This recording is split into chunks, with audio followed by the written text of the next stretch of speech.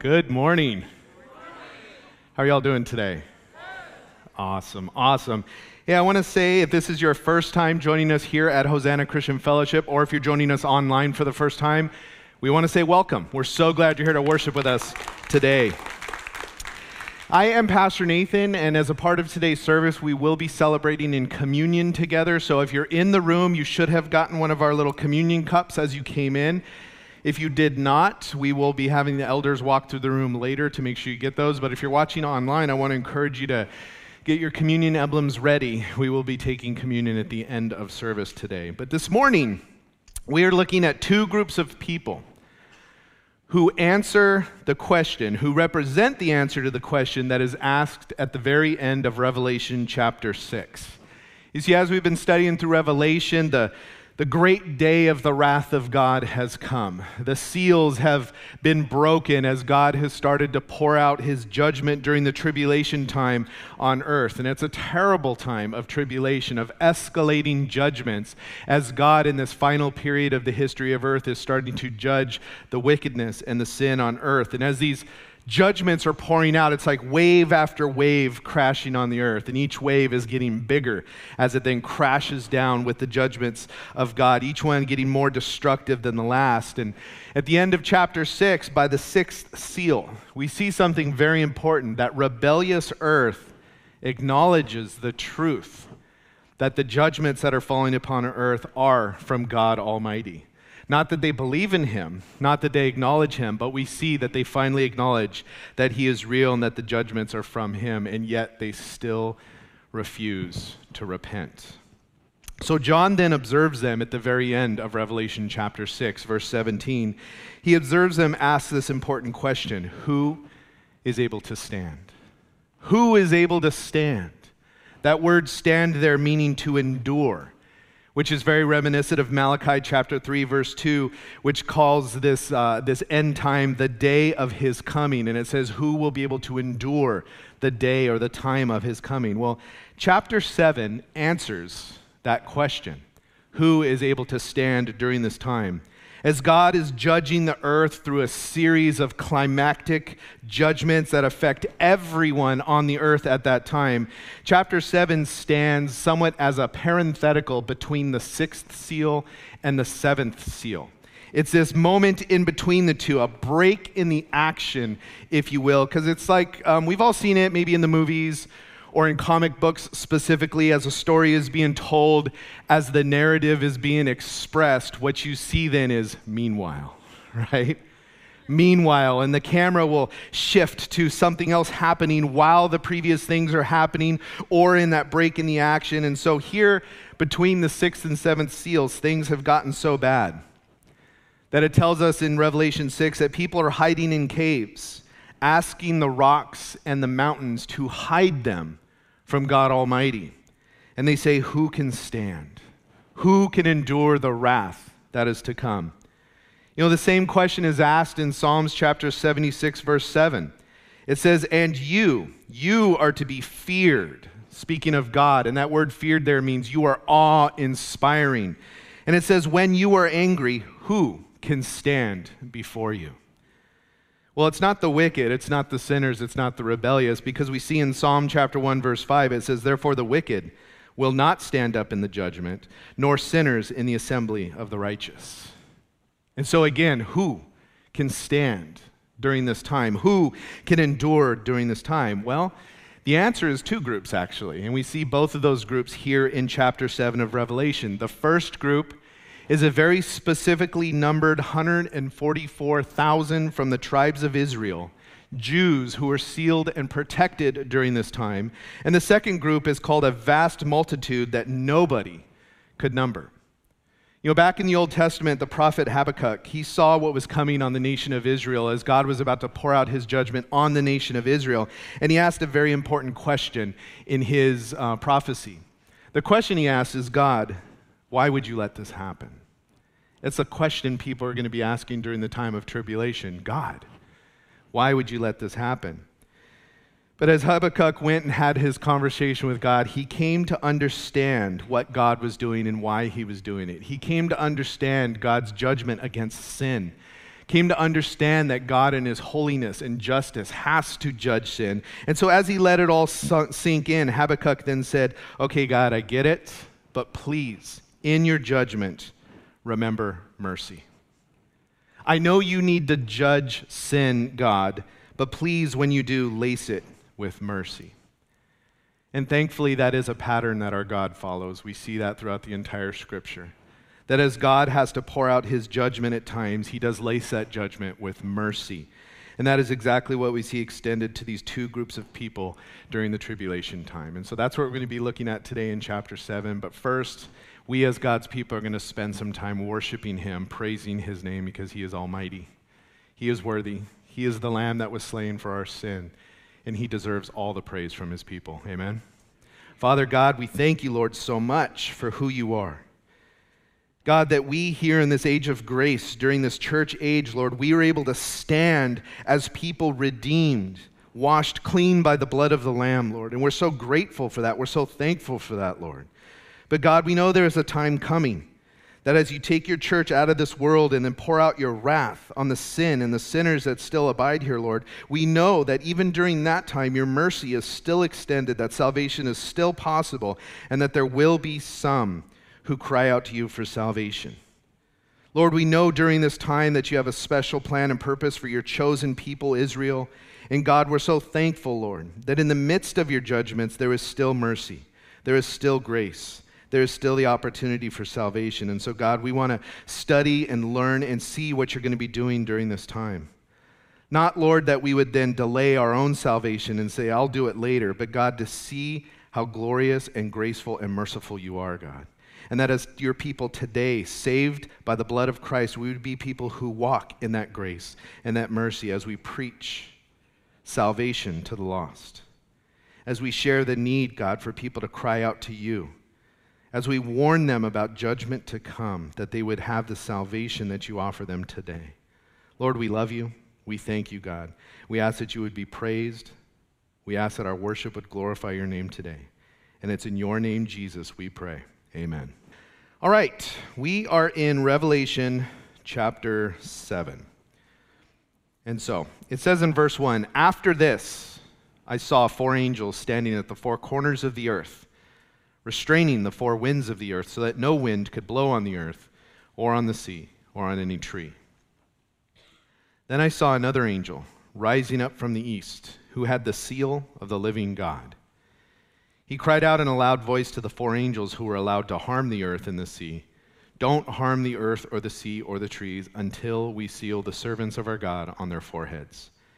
And I heard the number of the sealed, 144,000 sealed from every tribe of the Israelites.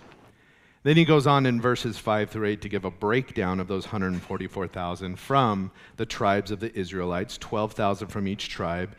And he mentions them: Judah, Reuben, Gad, Asher, Naphtali, Manasseh, Simeon, Levi, Issachar, Zebulun, Joseph, and Benjamin.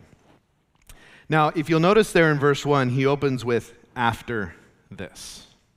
That is a term of chronology. After this. After John witnesses from heaven the events of the 1st through 6th seals, but before the 7th seal. After this, he mentions that he sees something taking place there, and he mentions immediately these 4 angels at the 4 corners of the earth.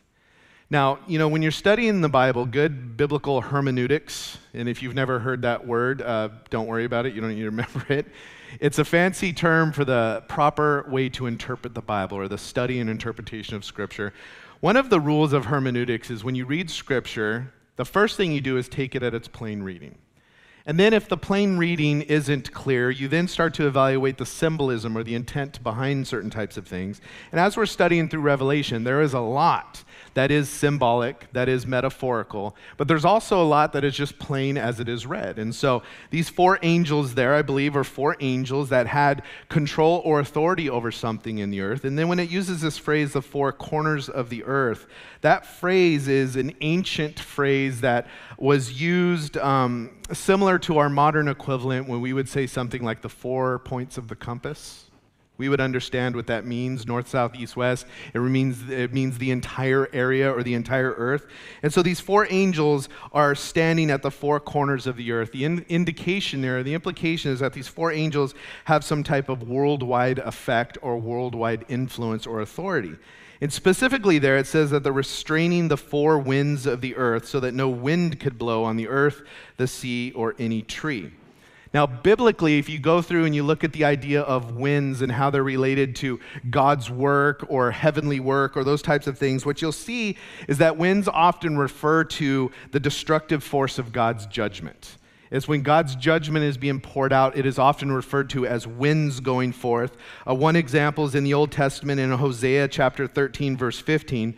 It says, although he flourishes among his brothers, an east wind will come, a wind from the Lord rising up from the desert. And his water sources will fail, and his springs will run dry, and the wind will plunder the treasury of every precious item. And so that is a symbolic telling of God's judgment coming forth. And there's many other examples.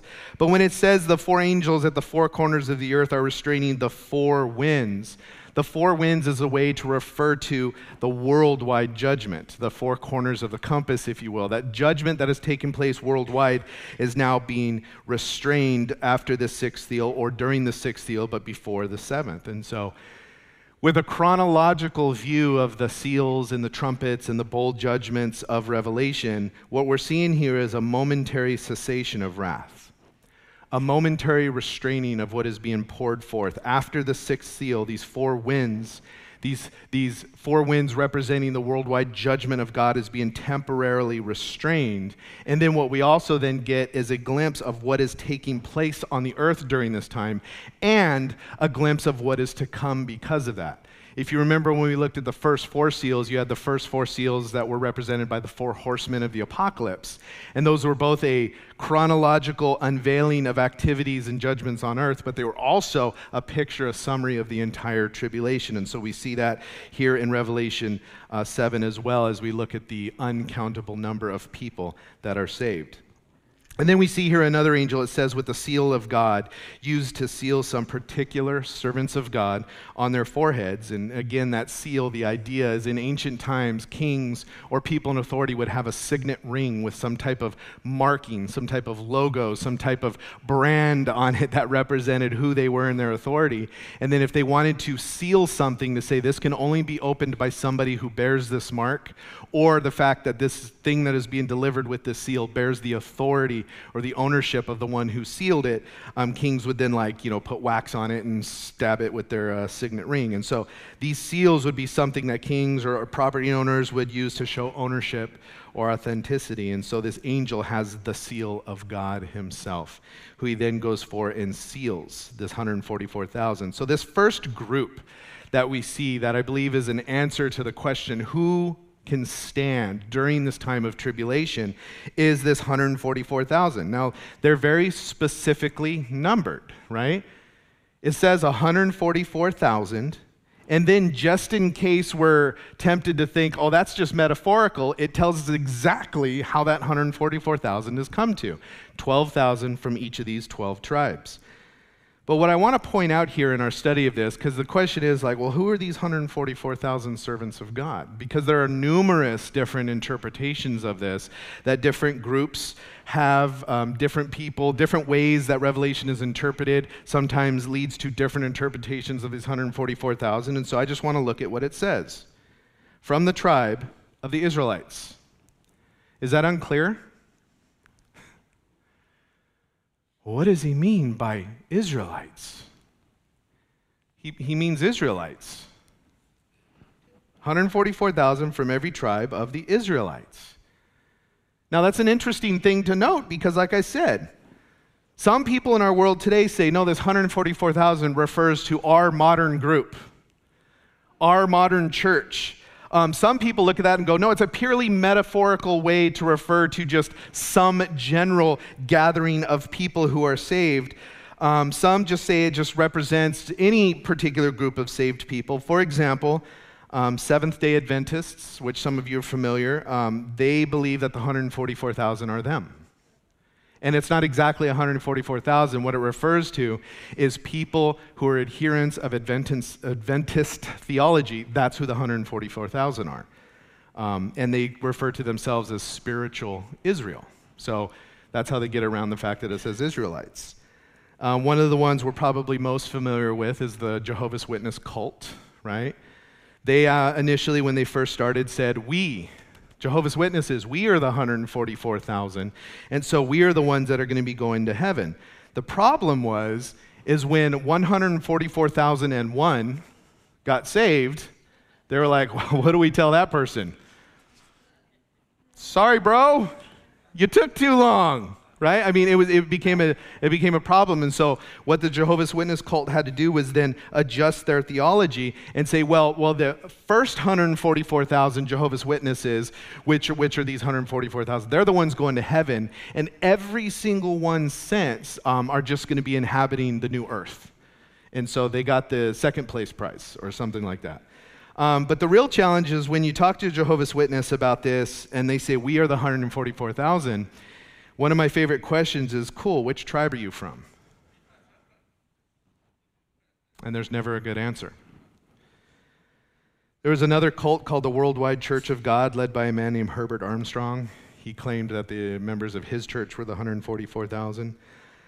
Some go so far as to say it's not even referring to Jewish people, as I mentioned, that it's just a metaphorical thing, because what they say is that this listing of the 12 tribes, it's an irregular listing. It's not a normal listing of the tribes, right? And the reason they say that is because when you read the listing, as we read there, the tribe of Dan is left out. The tribe of Dan, which is one of the original 12 tribes, is not mentioned. The tribe of Manasseh is added in his place. And so they go, because it's an irregular listing, this can't be a literal listing of 144,000 Jewish people. And there's reasons for that. One of the reasons people think Dan is left out is because the tribe of Dan was the tribe of Israel that really aggressively brought in idolatry into the people of Israel. And so they were kind of dealt with for that, but they are going to be redeemed in the millennium, but we don't have time to get into that type of stuff. But the idea or the follow-up to that, saying these aren't Jews because it's an irregular listing, is, well, what is a normal listing of the tribes? Right? How is it supposed to be listed? Because if you go through the Old Testament, the tribes of Israel are listed in no less than 20 different ways. 20 different ways that the tribes of Israel are listed, including one in 1 Chronicles chapters 4 through 7, which indeed omits the tribe of Dan. So if for someone to say these aren't actually Jewish people because the list is weird, well, what is a normal list? The Bible itself lists them in different ways. And so just because a listing of the tribes has subtle differences doesn't then mean the only conclusion is that this list is symbolic or metaphorical. And so, again, it says from every tribe of the Israelites. And then it lists 12,000 from the tribes. And so the point of this is that this 144,000, this first group of people in this parenthetical moment between the sixth and seventh seals that are able to stand are Jewish children of Israel. They are part of the God's special chosen people, the Jews. They are the covenant people that Scripture tells us. And some people get all bent out of shape about this. Well, I'm a part of the church. Yes, we are. But the Jews are a special covenant people, special to the Lord, and have been from the very beginning. The Jewish people have always had a very special place in God's prophetic plan. And you just read through Scripture, you see how many covenants that he made with this special group of people. And then when you look at the Jewish people as a whole to identify just a lot of the reasons why they're so special, Scripture largely came from them. That's where Scripture, God's Word, came from. A lot of it is about them. A matter of fact, 3/4 of the entire Bible is about the Jewish people. It's about the Jewish people and their nation. Almost every single author of Scripture is Jewish. They are the ones that preserved Scripture. As a part of their culture, they would meticulously hand the Scripture down from father to son. As a father, the scribes would write every letter of Scripture. They would record it page by page, and then they would train their sons to do it, who would then carry on that tradition. And this process happened over hundreds and hundreds and hundreds and hundreds of years, preserving God's Word. The apostles of Jesus, all Jewish. The Savior of the world, Jesus himself, Jewish. The first church in Jerusalem was a Jewish congregation. The Jewish people have a very special place in God's heart. That's not to diminish those of us that aren't Jewish. It's just a fact that they are a very special people to God. In fact, in Romans chapter 9, verses 4 through 5, Paul the Apostle said this: "They are Israelites, and to them belong the adoption, the glory, the covenants, the giving of the law, the temple service, and the promises. The ancestors are theirs, and from them by physical descent came the Christ, who is God over all, praised forever. Amen." And so one of the truths about the tribulation period, this final 7 years of Earth's history during this time, this age we're in, is at least in part about Israel. It's about the Jews. It's at least in part to prepare Israel to receive its Messiah. That's one of the reasons why this last 7-year time of tribulation is referred to as the time of Jacob's trouble in Jeremiah chapter 30. Jacob was the one, incidentally, who was renamed Israel. It's the time of Israel's trouble. In Daniel chapter 9, the prophet Daniel gave us a prophetic calendar. And this prophetic calendar about the end times events, it's all about the Jewish nation. It's all about Jerusalem. It's a very beautiful and detailed promise of the second coming of the Messiah. And so it's commonly referred to as the 70 weeks of Daniel. Okay, we don't have time to break down all the details of it, but go read Daniel chapter 9. It's a very interesting study to look at what Daniel has to say about the prophetic calendar of earth. And so in this thing, real quick, he says there are 70 weeks allotted to the history of what God is doing. And what he means by weeks is groups of 7, so 70 groups of 7, okay? You could get into all the math and stuff, and there's math from, the time that this happens. You have 69 of these weeks, and then the Messiah shows up, and he's going to be cut off. And then you have the 70th week of Daniel's prophecy that hasn't happened yet, because there's a pause in that prophetic calendar as we have been in the age of grace, the age of the church. But this 70th week of Daniel is known as the day of the Lord, or the Great Tribulation, the tribulation time that is to come, that which we are studying here in Revelation. And so as we are reading and studying about what God is doing on the earth in this time, much of it is to prepare Israel nationally to receive their Messiah.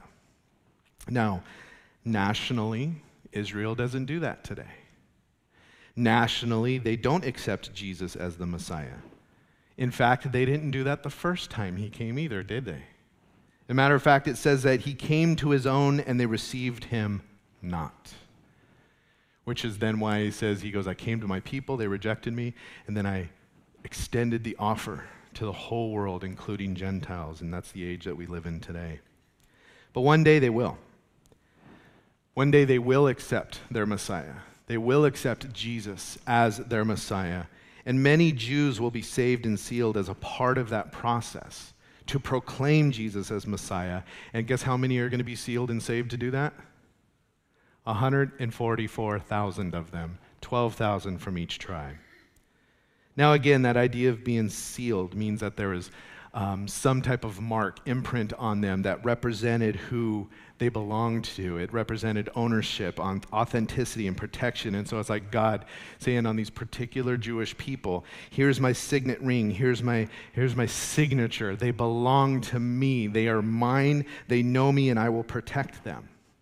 It's interestingly, during this age of grace in Ephesians chapter 1, we see a very similar picture, if not the same picture, as Ephesians chapter 1 tells us that during the age of grace, the church, those that are saved, both Jew and Gentile during the church age, are sealed with the Holy Spirit of promise, who is the guarantee of our inheritance. And so we have that same picture there. But here in Revelation chapter 7 specifically, these 144,000 are Jewish believers who come to believe in Jesus as Messiah after the tribulation has begun.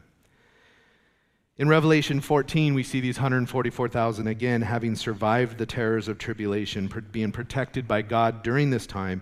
And there in Revelation 14, it says they show up with Jesus on Mount Zion, being the redeemed of the earth. So, other reasons that I believe these are actually Jewish people and not just some symbolic representation of the church or something else. One is that the tribal affiliations are very specific. It doesn't just say, oh, tribes of some people. It's like, no. Tribes from these very specific tribes that are known and recognized as tribes of Israel. So they are a very particular socio-political group of people. The term Israelites is never specifically applied to the church in the New Testament, and it says that they're from every tribe of the Israelites. If you go to Romans chapter 11, you'll read there that it tells us that because Israel didn't want Jesus when he came the first time, that there was a partial hardening of Israel, and it says until the fullness of the Gentiles, and that is the age we're in now. But once that fullness of the Gentiles comes, God is going to then start dealing with his people Israel again during tribulation. So God hasn't rejected his people, which some teach, some profess. Some say God is done with Israel altogether, but that is not what we see through Revelation, as the time of their national salvation will come. And so again, these 144,000, according to Revelation 14, verse 4, it says they are redeemed from humanity as the first fruits for God and the Lamb. And that idea of first fruits means that they are the beginning of the harvest of the full salvation of Israel. And so I don't see them as symbolic of the church, which incidentally is required for some of the alternate interpretations of Revelation. For some, that may line up with a mid-tribulation rapture or a pre-wrath rapture. In those particular interpretations, it requires you to look at the Jews in Revelation as not as actually Jews, but as just a symbolic telling. Or you have to look at Israel as the same as the church. And biblically, Israel and the church are not the same group of people. And so prophecies specifically for one don't necessarily apply to the other. So what are these people doing?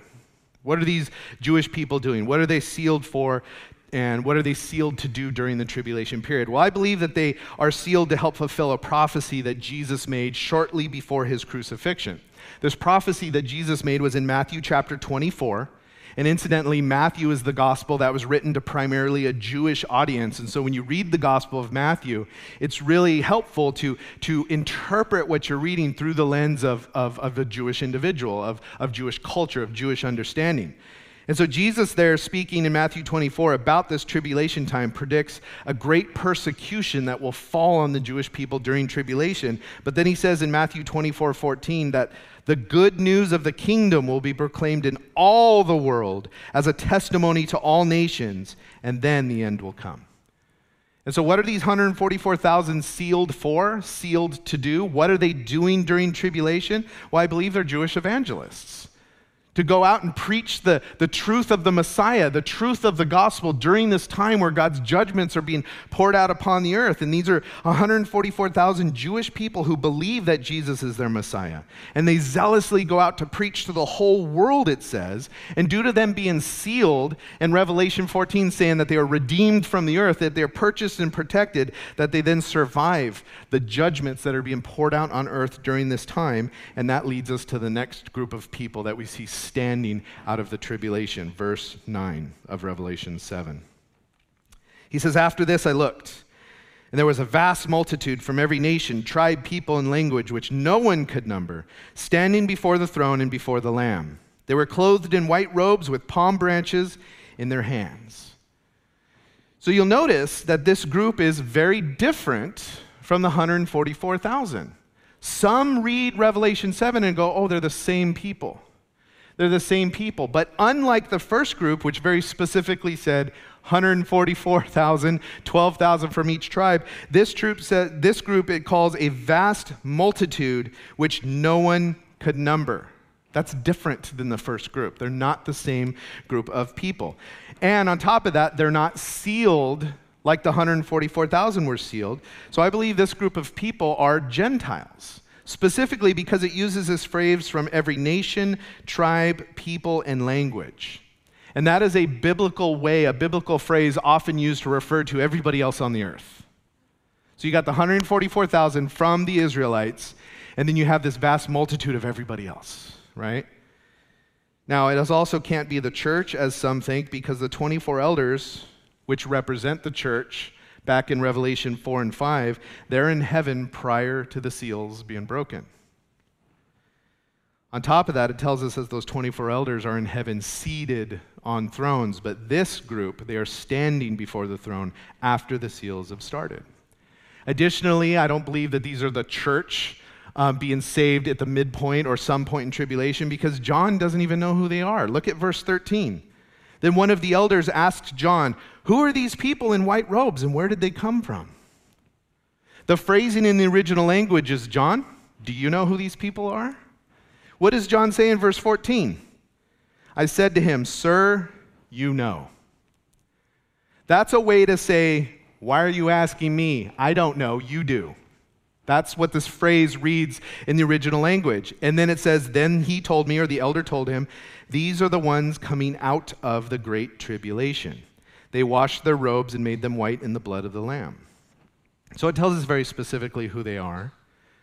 These are the ones coming out of the tribulation time. It calls it the Great Tribulation here. But this group is a huge number of people. It's a huge number of people having been saved during the events of the tribulation period. Likely, at least in part, by the preaching of these 144,000 Jewish evangelists who are preaching to the whole world and all the nations. And so these are people that during the tribulation time are saved by their faith in Jesus. These are people who came to trust Jesus and to love Jesus. It says that they have white robes on. And again, those white robes is that picture of the redemption that has been granted to them by the blood of Christ. As a matter of fact, it says they washed their robes and made them white in the blood of the Lamb. It says that they have palm branches. Again, that was a picture that we saw in Palm Sunday, right? As the people were waving these palm branches, was a picture of deliverance. It was a picture of deliverance from the intertestamental period with the Maccabees and the whole thing that took place there. But when they were delivered from their oppressors, they were waving these palm branches that represented God has delivered us. And so we see these people with these white robes and these palm branches representing their deliverance, their salvation. They're accepted by God, people who are accepted by Him having been rejected on earth. Now, as we get further into the study of Revelation, we're going to see that the tribulation period is a very difficult time for those who decide to put their faith in Jesus Christ. Some of us today here on this earth, we're like, it's hard to be a Christian. People make fun of me. People give me a hard time. And there are many people, please do not misunderstand me, worldwide that are suffering greatly for their faith. But here in America, it's getting worse, but it's nothing like it's going to be in tribulation period. Tribulation period is going to be all the stuff we read about in speculations where it's like, no, someone finds out you're a Christian, they're going to come and kill you. They're going to come and not just take away your business, but it's going to be your very life on the line simply for saying, I believe Jesus Christ is the Messiah. And so these people, rejected by the earth during tribulation, having accepted Jesus and being accepted by God, are seen here in Revelation 7. But I want to see them and encourage you with their picture, because you might be going through a time of pressure right now here on earth to conform. Specifically here in America, we are under great pressure to conform to certain cultural and societal changes when it comes to gender ideology and gender identification. Pressure. You have to conform. Just most recently, some of you have read about it, what's happened with Dodger Stadium, right? We're entering into Pride Month, and they're having their Pride thing, and there's this particular group whose whole purpose is to mock Catholicism, and they dress up as nuns, and they're celebrating the lifestyle. And initially, Dodger Stadium was like, we're not going to give you an award because you're not just about promoting your lifestyle, you're specifically about mocking the faith of Catholics. And then everybody's like, how dare you do that? And then they said, okay, you can come back, we'll give you an award. And there's this pressure in society today. Every generation's had something, but the pressure today in the world is to accept this ideology.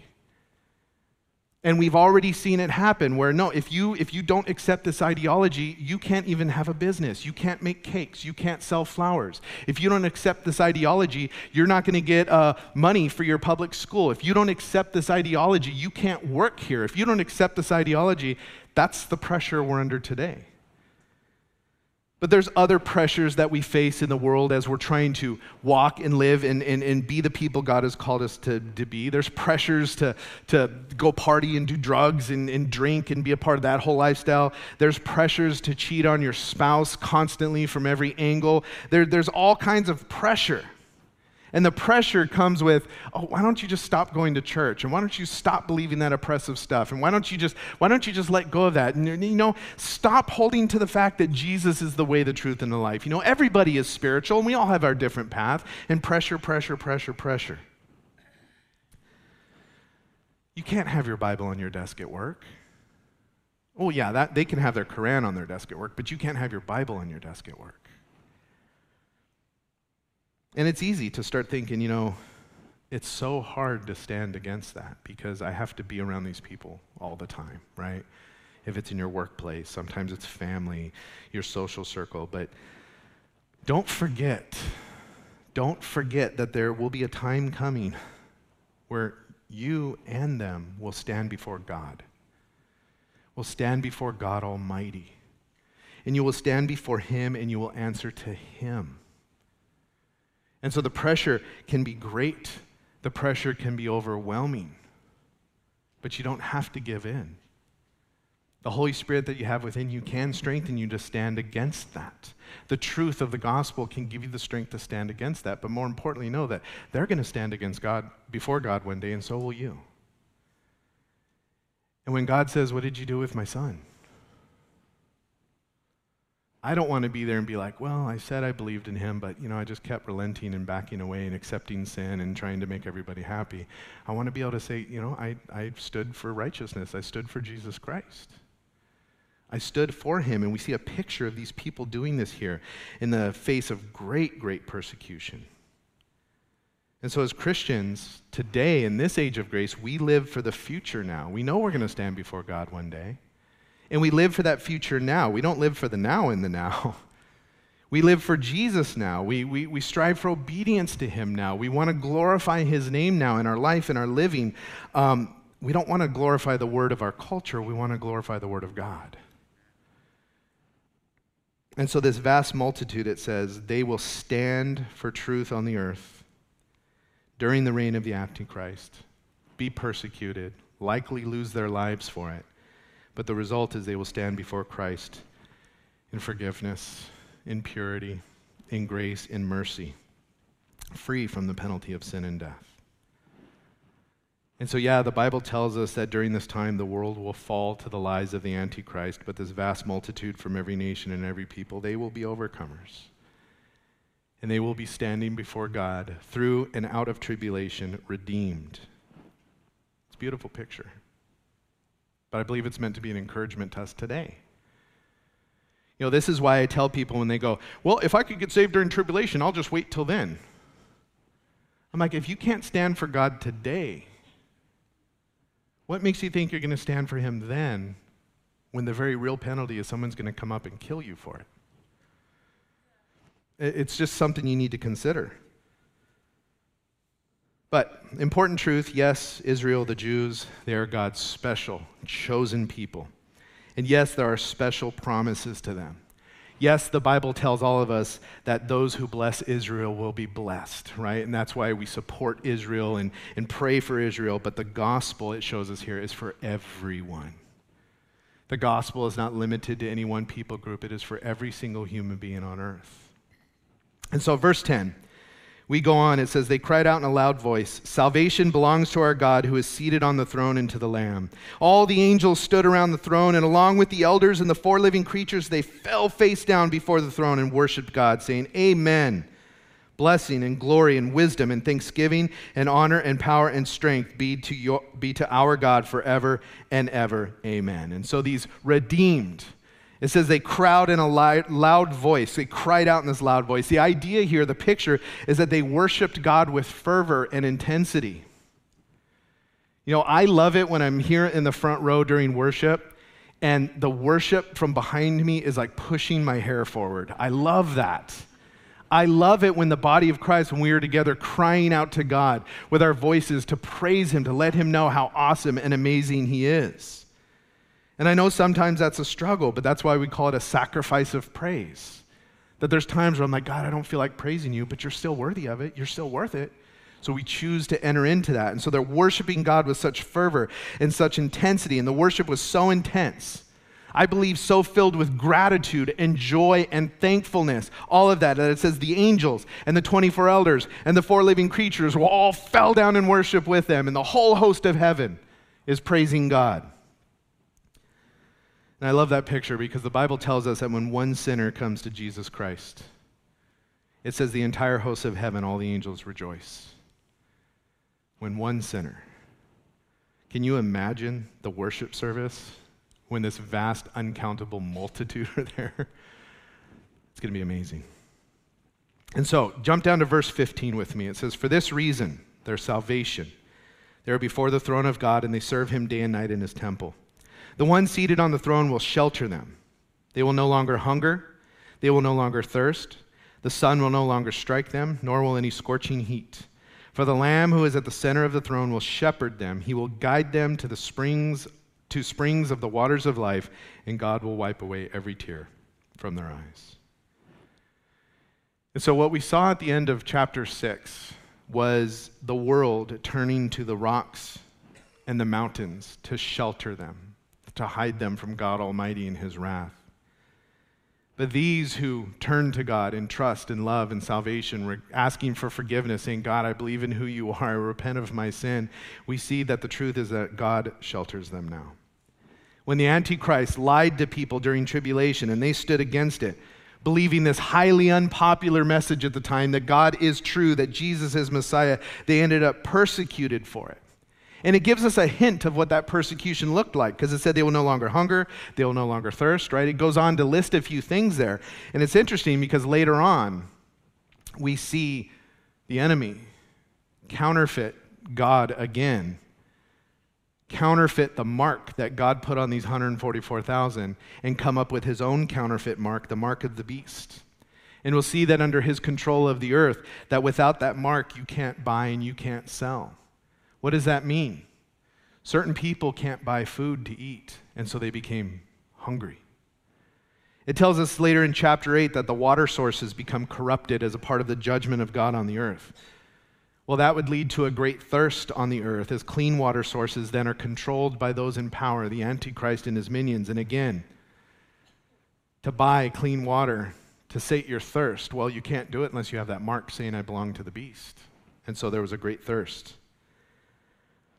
Plus, there are those who are going through Revelation that as they're there on the earth, experiencing the judgments that are being poured out as the judgments of God come upon the earth. We see in chapter 16, on the 4th bowl judgment, it says that the sun was allowed to scorch people with fire that were on the earth at that time. And so these people experienced this persecution and this suffering of the tribulation time, but they came to know God, they came to believe in him, and once in heaven, it says none of that happens anymore. There's no more hunger. There's no more thirst. The sun no longer strikes them. Having shed tears, I would imagine, due to the persecutions and the sufferings that they were experiencing on earth, they get to heaven and it says no more because God will wipe every tear from their eyes. You know, a part of Revelation, actually all of Revelation, it's not about what's the future. The very beginning of this book said it's a revelation of who? Jesus Christ. As we study this book, it's less about, do you believe in post-trib or mid-trib or pre-trib? No. The question is, what do we learn about Jesus? What does this teach us about Jesus? What does this teach us about his heart and who he is? And I love the picture here because in verse 17 it says, for the Lamb who is at the center of the throne will shepherd them. Will protect them, care for them, nurture them is what that word means. And he says he'll do that by leading them to the springs of the waters of life. It's interesting, that word for shepherd there is the same word that we get the term pastor from. And so when I was reading that, I was like, Jesus is going to pastor me. I can't wait for that. It reminds me of Psalm 23, verses 1 through 4, where it says, the Lord is my shepherd. I have what I need. He lets me lie down in green pastures. He leads me beside quiet waters. He renews my life. He leads me along the right paths for his name's sake. Even when I go through the darkest valley or the valley of the shadow of death, as you might understand it, I fear no danger, for you are with me. Your rod and your staff, they comfort me. And this is what I learned from this whole picture here in Revelation chapter 7, that the gospel of Jesus Christ is for everybody. It's for every nation. It's for every people. It's offered to everyone today. It's going to be offered to everyone then, but as we're going to see as we study through Revelation, mankind says, no, we hate you. We don't want your salvation. And the judgments get worse and worse and worse as the hearts of mankind get harder and harder. And yes, the gospel will go out during tribulation time, but it's going out today. It's going out through the whole world today. It's going out to all the people of the earth today. One day, yeah, it's going to go out in this really powerful way, and there's going to be this uncontrollable multitude that even though they're persecuted and killed, even though they suffer for their belief in Jesus, hunger, thirst, and even scorching heat, even in the midst of all that, they cry out to God and say, God, save us. God, I'm sorry for my sin. Even then, in the midst of the wrath of God pouring out on the earth, we see what we see today: grace, mercy, forgiveness, salvation still being offered. And that is true today as it will be then. Our God is gracious. Our God is merciful. Our God is light, the Bible says. Our God is truth. Our God is love. And he is long-suffering. And he may be waiting for you. Like, will you just believe in me already? I've showed myself to you. I've spoken to you. And you have these questions that you read on forums. Well, that question sinks Christianity, and that you get an answer over and over. And the reality of the situation is what you're hanging on to is sin. That's it. You want to keep sinning without consequence. And today, the long-suffering patience of God Almighty puts up with it. That you would have the opportunity to come to know him before he's pouring his wrath out on this earth. But I want to close by looking at this detail in verse 14 where it said they washed their robes in the blood of the Lamb. That's an interesting phrase, isn't it? How many of you have ever gotten blood on a white shirt? Did washing it make it clean? Nope. It just stays, right? It's a permanent stain. And that's what happens. We get blood on clothes and it becomes a stain we can't remove. But isn't that a wonderful picture of sin? Sin is a stain we can't remove in our life. And these robes, speaking of the salvation they had after they were washed by the blood of Christ, these robes speak of their spiritual condition. Their lives having been made pure, washed by the pure blood of Jesus Christ. That is the message of the gospel. That is the message of the gospel today. That is going to be the message of the gospel during tribulation. That is going to be the point and the hope as God is pouring out his wrath on sin, and it keeps getting worse and worse and worse. The point is, you're a sinner, and without me there is no salvation. Cry out to me. That's the message of the gospel, that we can be purified from all of our sin by the blood of the Lamb. This truth about Jesus is what we're reminded here. It's what I'm reminded by in this chapter. This revelation of Jesus Christ, that is all about him, who he is, what he has done, what he will do. I read a story about a man who once fell into a pit and he couldn't get himself out. And a subjective person came along and said, well, I feel for you down there, and walked off. An objective person came along and said, well, it's logical that someone would fall into a pit. There's a pit. And they walked off. A Christian scientist came along and said, you only think you're in that pit. A Pharisee said, only bad people fall into pits. A mathematician calculated how he fell into the pit. A news reporter wanted the exclusive story on the pit. A legalistic Christian said, well, you deserve that pit. Confucius said, well, if you would have listened to me, you wouldn't be in the pit. Buddha said, your pit is only a state of mind. A realist said, well, it's a pit. A scientist calculated the pressure necessary in pounds per square inch to get him out of the pit. A geologist told him to appreciate the rock strata in the pit. An evolutionist said, well, this pit means that you're a rejected mutant destined to be removed from the evolutionary cycle, and so you're going to die in that pit so that you cannot produce any pit-falling offspring. The county inspector asked if he had a permit to dig the pit, and then asked if he had a permit to climb out of the pit. A professor gave him a lecture on the elementary principles of the pit. An evasive person came along and avoided the subject of the pit altogether. A self-pitying person said, "You haven't seen anything until you've seen my pit." A charismatic from the faith movement said, "Just confess it and you won't be in that pit any longer." An optimist said, "Well, things could be worse." A pessimist said, "Things are going to get worse." And the theologians argued over the timing of his fall into the pit and the timing of him getting out of the pit. But Jesus saw the man, reached into the pit, took him by his hand, and lifted him out of the pit.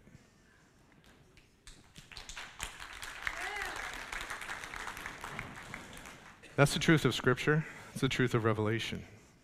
Jesus wants to pull you out of the pit today. And if he's speaking to your heart and your need for him this morning, if he's speaking to you about your need for forgiveness because you've sinned against him and you know it, he's speaking to you about the reality that he wants to seal you today with the Holy Spirit of promise, that you will be his now and forever. Receive him today. Don't wait until tribulation, because your heart might harden then. And no matter what, you just might get more hardened by God, by the judgments to fall, and you might reject him and reject him and reject him. Today is the day of salvation for you. Don't wait. More importantly than that, you don't even know if you're going to make it until tribulation. You could die this afternoon. And the Bible says to be absent from the body is present with the Lord. And if you find yourself standing before God today, and you have not been washed clean by the blood of Christ, you will stand there not in salvation. You will stand there in judgment. Receive him today. Let's pray. Father God, we thank you, Lord, for who you are. We thank you, Lord, for what you've done. We thank you, Lord, for what you're doing. And we thank you, Lord, for what you're going to do. Lord, when we study these events that are still to come during this tribulation period, God, it's horrific. It's horror on a scale we can't even imagine. But God, even then, it is a picture of your holiness. It is a picture of the offense that sin is against you. Lord, it's also a picture of what you're going to do in dealing with sin.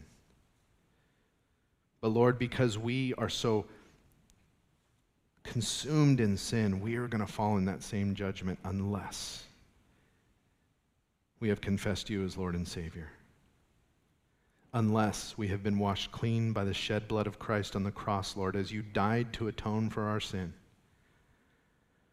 Unless, God, we have put our faith in that and have been adopted into your family and sealed with the Holy Spirit of promise, unless, God, we are yours, we will face judgment. And God, today is the day of salvation for some. And so while we're praying with heads bowed and eyes closed here in this room, and if you're watching online, if God has been speaking to your heart today about your need to receive him as your Lord and Savior, about the truth that you have sin in your life, unconfessed sin, that you've broken God's law, and the truth that if you stood before him today, you would be guilty and judgment would fall upon you. If that reality is hitting your heart today and you want to say, God, forgive me, he receives you. He will not turn you away. And so while we're praying with heads bowed, eyes closed, if you want to receive Jesus today, I just want you to raise your hand where you're seated and say, yeah, I need to be saved. God bless you. Anybody else? God bless you in the back. I see you. Anybody else? God is speaking to your heart today about your need for salvation. Your need to be saved. That you would be able to stand before God in righteousness, in holiness, and not in judgment. Anybody else in this room? Just raise your hand up where I could see it. If you're watching us online and God is speaking to you and you know you need to receive Jesus Christ this morning, just let us know in chat. I want to receive Jesus. Anybody else in these last few minutes? All right. For those of you that raised your hand, and even if you didn't for whatever reason, but you know you need to be saved, I want you to pray this prayer with me. Say, Father God, I believe you. I trust you. I believe that you are God. I believe I have sinned against you. I believe, because of your holiness, that there is a penalty due on me for breaking your law. Lord, I see a picture in your word of the seriousness of sin And Lord, I ask that you would forgive me. I ask that you would cleanse me. I ask that you would deliver me now, today, before this great wrath falls, that I would be with you, safe forever.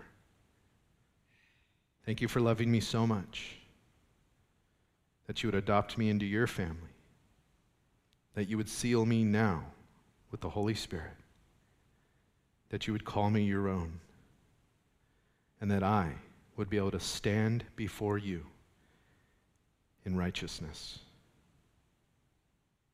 Help me to live my life for you today in a way that glorifies you. Help me to stand for you in this world today, to tell people about you, to live for you, that others would be saved as well. Thank you. In Jesus' name I pray. Amen. Well, if you received the Lord today, we have some new believers packets we want to give you guys after service. And so you could come forward, or you could go out into the foyer. One of our elders out there will have these for you, because we want to help you just start walking this journey, this relationship with God that is now. But we're going to close today's service in communion as the body of Christ, because communion is where we as the redeemed remember our redemption.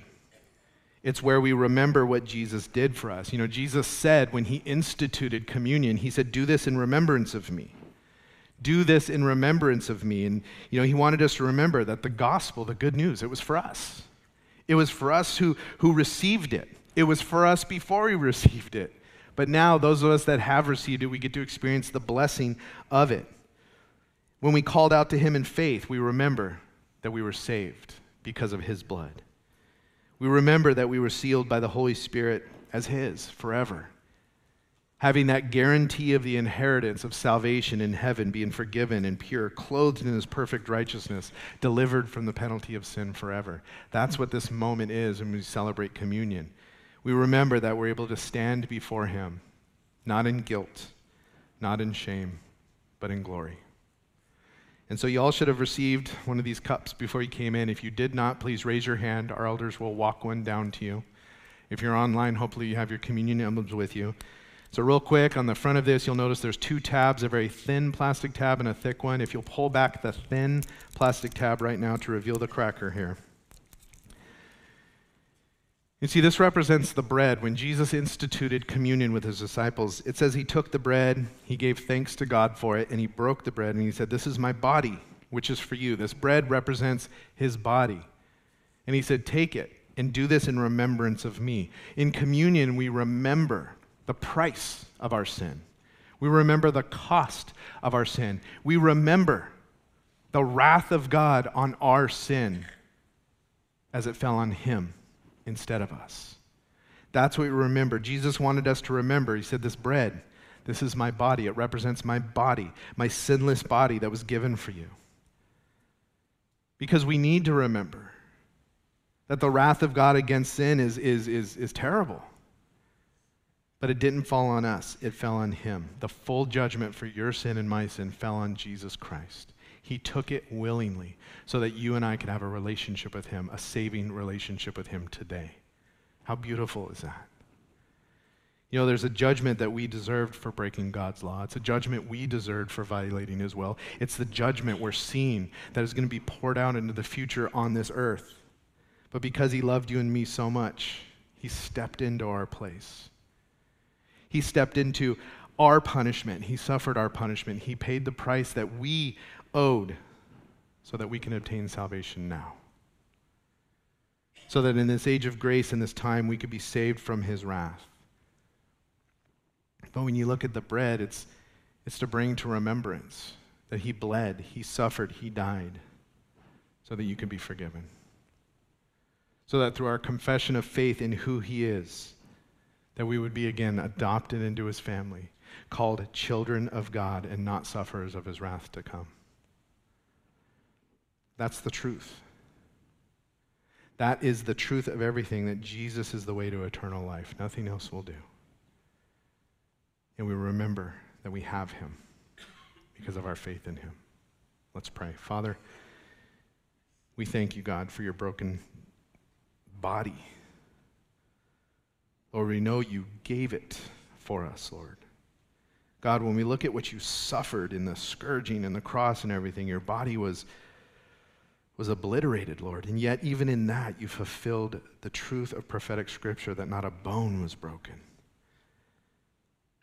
That God, down to the very details of what you suffered for our sin, it's prophetical proof that, God, you are the Messiah. And that you came once to be the Lamb, the atonement for the entire world, Lord. But we know you're coming again in conquering victory. But now as we wait for that time, Lord, we remember that we are saved only because of what you did. That this price that we could not pay was paid for us. That the penalty that was due was taken by someone else.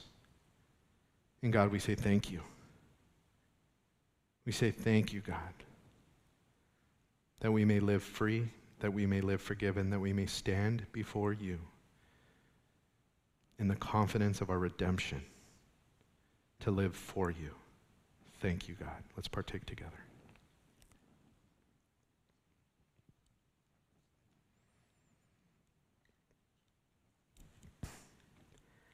And for those of you in the room, just very carefully pull back the thicker tab, and it will reveal the juice here in the cup. You know, in that same moment when Jesus was instituting communion, it says he took the cup and he's told his disciples, "This is the new covenant in my blood." Again, we talked about how with God's relationship with Israel, he made covenants with them. But this was a covenant that he was making that applied to all of mankind. It wasn't the old covenant in the Jewish system of sacrifice, how they had to go back and constantly offer new sacrifices to cover their sins. Jesus said, this is a new covenant, that my blood is being shed once for all.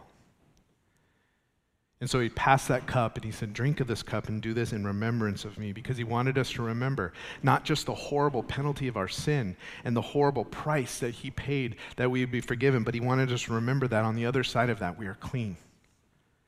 That we have a clean slate, an unblemished record. Our fellowship with him is completely restored. That when God looks at us through the blood of Christ, he sees perfection.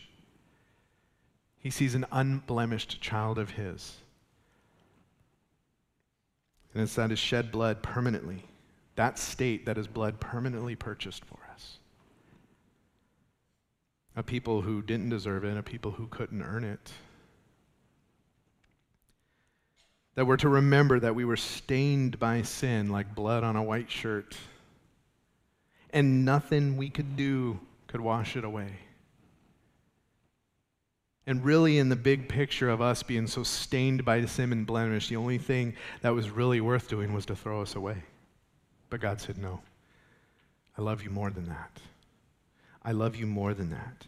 And so as he atoned for our sin on the cross, the stain of our sin was forever purged.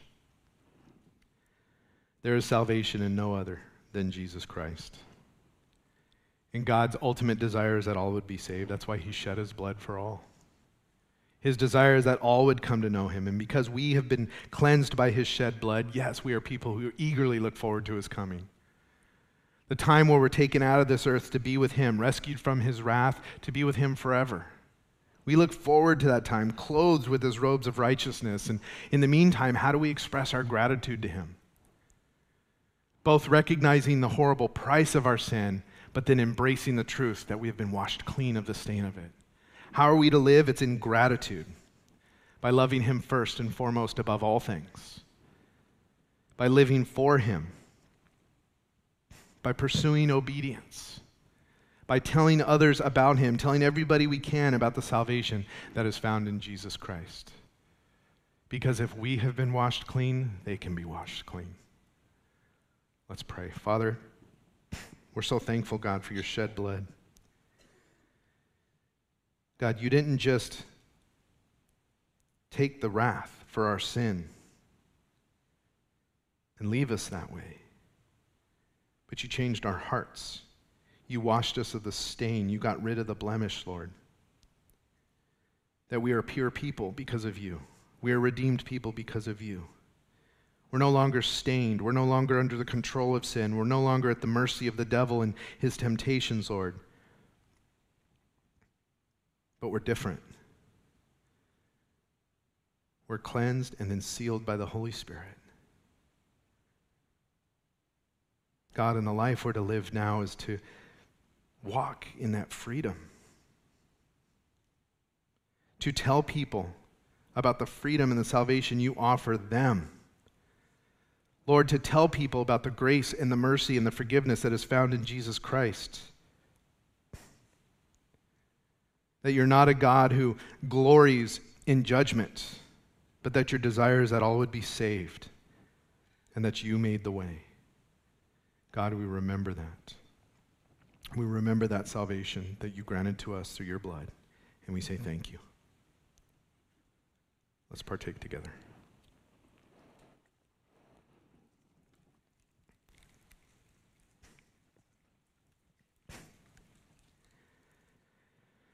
Well, Father God, we pray, Lord, as we learn of you through revelation, that we would be even more motivated than before to tell people about who you are.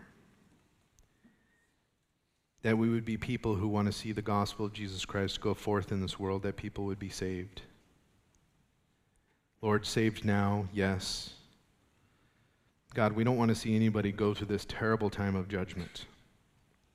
And so, Lord, may we be just filled with your Spirit, equipped and empowered to go forth and do your work, to love as you love, to extend grace and mercy as you extend it, to talk of the forgiveness and the salvation that we have with everybody that will listen, that your name would be glorified. Lord, we know this world is dark, and we know it's getting darker, and we know we're quickly coming to that time, God, where you're going to say enough on sin. But help us to be diligent and redeem the time now. That we would stand in this world before you and before them, proclaiming the white robes that we have and waving those branches of deliverance to help others find the way to that beautiful place before you in forgiveness. We thank you. We love you. It's in Jesus' name we pray. Amen. Let's worship, guys.